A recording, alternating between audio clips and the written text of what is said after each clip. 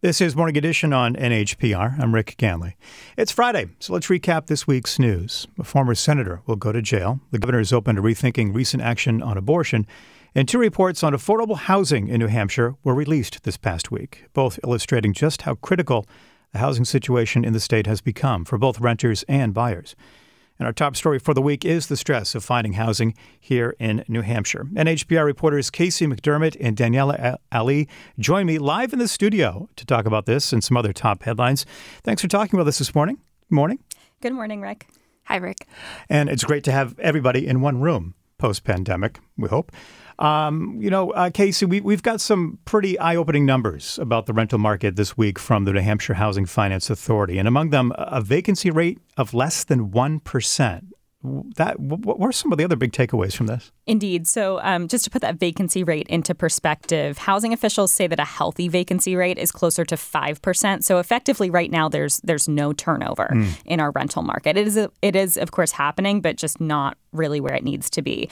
The other big takeaways are that rents are rising. Not surprising, probably to anyone who's been looking lately. But just to put that into perspective, the median rent for a two-bedroom unit, rental unit, is just shy of $1,500 statewide. In some places, it's even higher than that. And then, to underscore that, there just aren't many places that renters can afford. The Housing Finance Authority looked at how many units were available at a price that seemed like it was within the realm of what people could afford who were on the rental market. And it was pretty bleak when they dug into that. And we've asked, listeners to write in with their questions about New Hampshire's housing crisis this week. And you can do that by sending an email, by the way, to voices@nhpr.org.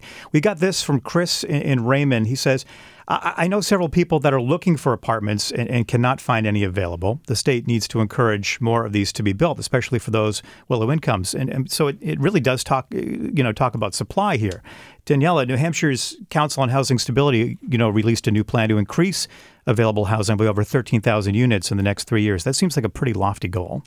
Yeah, I mean, they've proposed, it's a 40-page strategic plan that they've put forward, and there are a number of policies and on a number of fronts, because that's something that, in Casey and I's reporting that we've talked to, that's the main solution, right? And that's not going to be a quick one, that we need more units available, units that are affordable for people who are working full-time, who are, trying to move to the state, people who are maybe transitioning out of homelessness.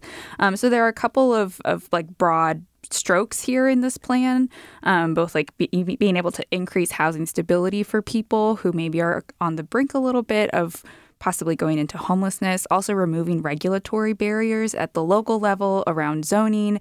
Something that I heard from Melissa Margolin, the Director of Housing Action New Hampshire, kind of refers to this attitude as yes, in my backyard. And then, offering financial incentives and tax offsets to promote that housing production. And, one big suggestion, too, was how about using vacant commercial properties to develop that into housing, into different apartment units. And also, there's some goals there at the legislative level, too, to create more incentives for municipalities to kind of opt in to hopefully develop more housing. Well, let's hear something from Melissa Margolin about the supply issue here. You need resources, you need a friendly policy landscape, and you need cultural acceptance and commitment to actually doing something about this. What does she mean by that, Daniela? Yeah, I mean, she means that because I asked her that when I was talking with her, it's you can't just have a bunch of money put into, you can't just be putting all of your energy into one pot of either money, or it can't just be policy on its own, and it has to have all these things working in conjunction together, having the political will to do things, having people at the local level willing to, maybe I talked with George Hansel yesterday, the mayor of Keene. He was like, hey, maybe we need to be thinking a little bit about how we could look at our zoning so that we could use commercial property to have more rental units too. So it kind of needs to be functioning at several different levels at the same time. And I think that's, at least the people I've talked with, that's part of why they're excited by this plan, is that there seems to be some cohesion both from the state level, local levels, and a bunch of service providers too, around an agreement of hey, we have these goals of 13,500 units by 2024. and, a goal around making homelessness brief, one time, rare. So we'll see. I mean, there's a lot of work to be done around this, and I think it's just kind of the start of maybe addressing this very long-standing issue that we've had in the state. Yeah, it's always been a comprehensive issue. Obviously, this is not a quick fix, especially when you're talking about supply. By the way, this is Morning Edition on NHPR. We're talking with reporters Daniela Ali and Casey McDermott about the week's news, but specifically about the housing crisis going on here in New Hampshire. I want to get to another listener question that we got this week. Alice from Newmarket says, I'm relatively new to New Hampshire, and I've been wanting to find out more about how zoning works in the state.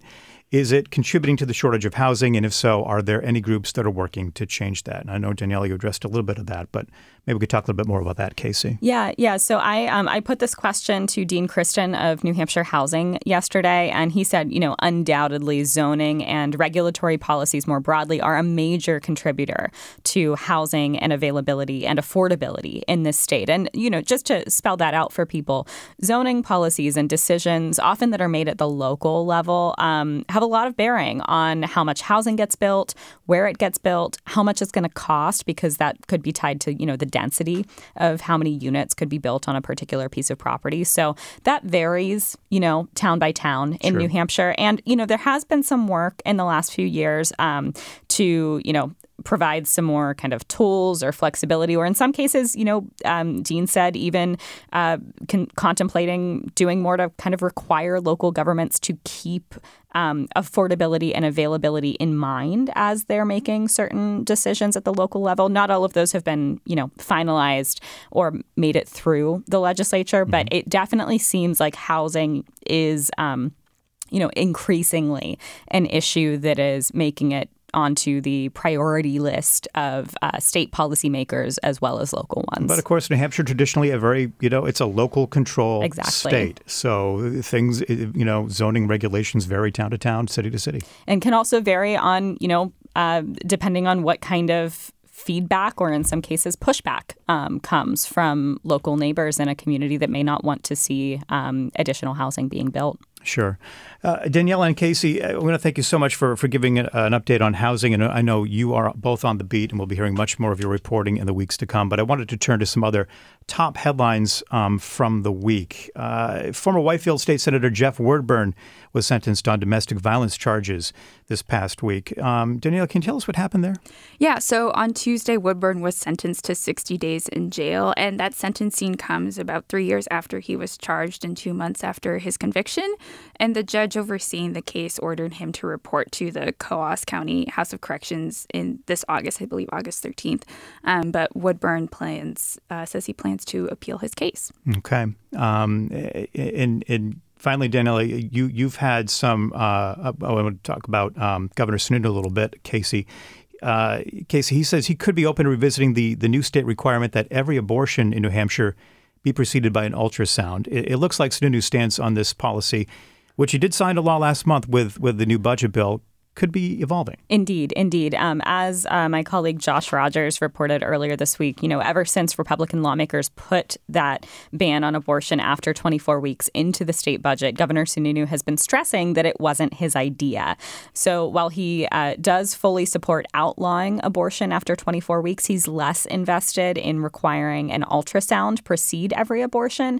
In an interview with WGIR on Tuesday, Sununu said that he doesn't like any government mandate, and if the ultrasound mandate proves onerous, he's open to reversing it. Yeah, I'm wondering about the politics about this a little bit. Was he getting some pushback from the general public on this? I think it remains to be seen, how this will affect his kind of status, reputation, what have you, as someone who has always at least claimed to be pro-choice and has not been very keen to enact sweeping restrictions on reproductive health. But certainly the Democrats have been making a lot over this, and I think that we can expect to continue to see that. Okay, and there's all kinds of speculation about his political future and if he would run for Senate and so on. So there's a lot to watch there, and obviously we will be watching it for you. And finally, Daniela, you've had some reporting lately on community power efforts here in New Hampshire. More and more towns and cities adopting community power plans in New Hampshire. First, you could recap what community power plans are and what's evolving here. Sure. So community power plans allow towns, counties, municipalities basically to purchase power in bulk on behalf of residents and businesses. So advocates say that, hey, like if you can purchase power in bulk, kind of think like a buying co-op, right? Like maybe you can get a cheaper price or at least a price that's equal to the utility default rate.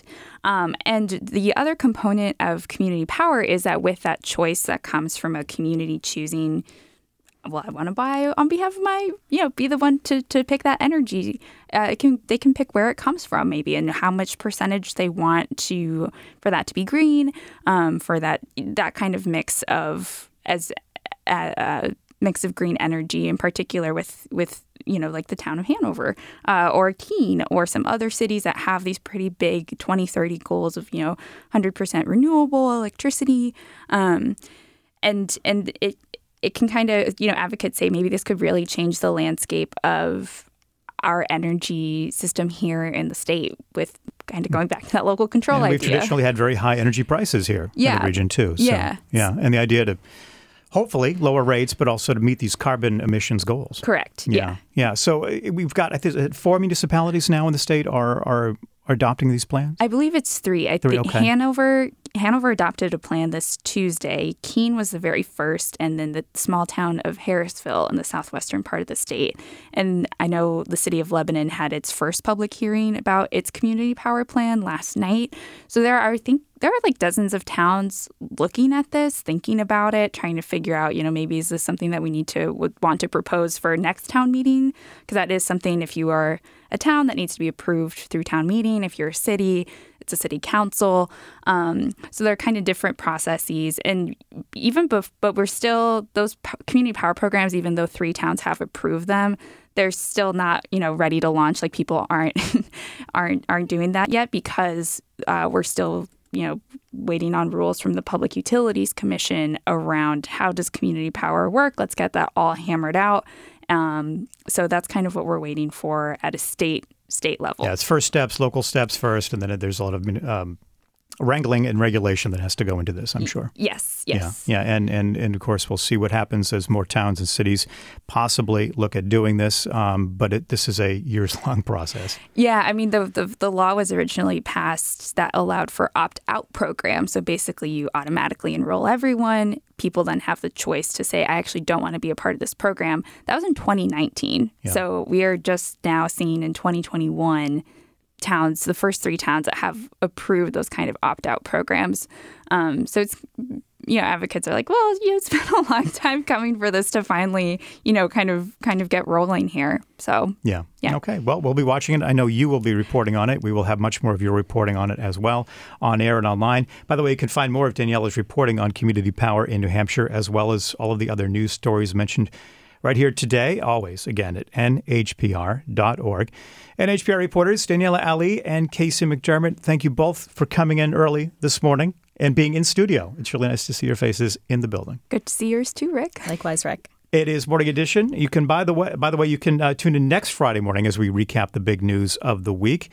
I am Rick Ganley, and this is Morning Edition from NHPR.